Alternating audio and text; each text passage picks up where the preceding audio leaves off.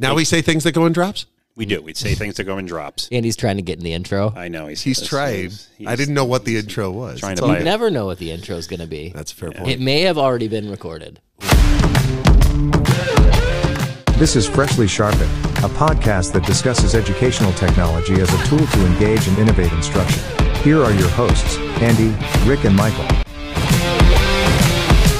We are here today to talk about digital citizenship, which we know is an important, very, very important and very broad encompassing topic that all of our students, faculty, and staff, I don't want to say deal with. I think that's the wrong verb. Live with? Yeah, it's just a part of our world that sometimes we don't even see because it's right in the margins of all of Sure. things. Yeah. I mean, it's every aspect. It's every minute that students are in front of a computer, and many times even when they're not in front of a computer, it's their life is digital. So separating the two things now, their digital life and their non-digital, is not a thing. It's not a thing anymore. It was maybe for us, maybe back in like the 2000s when we were young pups with more hair, but it's not a thing for our kids anymore. So, I mean, it's such a huge encompassing topic that, there's online safety, there's digital citizenship, there's fake versus real, there is the social emotional aspect of it. Andy, what do you think is the most important thing? One of them, at least. One of the most important things. Well, I think sometimes we do notice social media, we do notice security and safety, but I think also it's also what are we actually teaching the kids to do positively? What is our positive digital imprint? What is, when we make a slideshow or a Canva or whatever, are we thinking of everything from fair use of images to audience and bias and all those sort of things? So that's a part of digital citizenship that a lot of people just do naturally, but we kind of want to, over the course of the next few tech shorts, give people resources around these things. What about you, Rick? You mentioned digital footprint, so it reminds me of not only, the password safety security where you log into, where your data is stored, who can have your data, who can sell it, how private that might be, but also like when kids Google themselves, what do they find? Do they find a negative presence? Do they find a positive presence? Do they find any presence at all? Because that is a danger as well. If you have no presence. Depending on your age. Right. Have you guys ever had kids Google themselves? Yes. I used to, yeah, when I was a classroom teacher for sure. What do they say? What do they get out of it?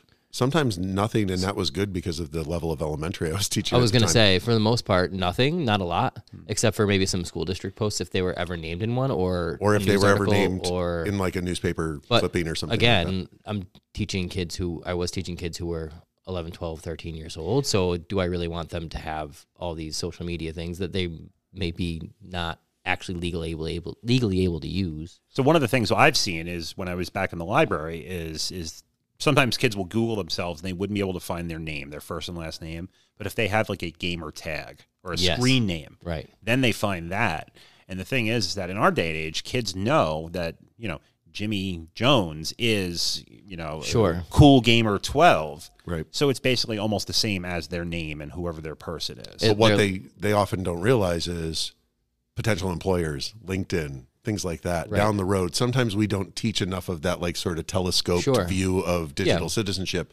What you do at 11 could come back now in a way that it couldn't when I was 11 and it was, the mid-'80s. It's your name and your likeness, right? Exactly. So if my name isn't there, but my presence is that presence still positive or negative? It's an important thing, which I know is closely linked to what you like, or like your most important. Well, yeah. I mean, I think that in seeing the way our kids interact online, I think that the social emotional aspect of it is huge, because I think that sometimes it's a little bit difficult for a student to say something to another student right to their face, but they have no problem doing it online. And I think that the students kind of think that they're shielded or they're protected from online behavior, and it allows them to really, really hammer and hone in and really get into cyberbullying, which is so destructive because our students can't get away from it. It's not like 3 o'clock, the school day is over and they go home. At 3 o'clock, sometimes the cyberbullying is just beginning. Right. And I think it's so, and so all night they are dealing with this, and then they come to school at 8 o'clock in the morning and we don't know what condition that they're in. Right. And these are the digital tools that cut across, these are the digital tools that cut across the entire day a lot of times we only think about the school day, but digital makes For sure. the entire 24 hours. Like at we play. said at the top, it's something that is part of their entire day. So stay tuned for a lot more coming about digital citizenship, either from a podcast or from our tech shorts. But until then, I'm Andy. I'm Rick. and I'm Mike. And that's been Freshly Sharpened. See you next time.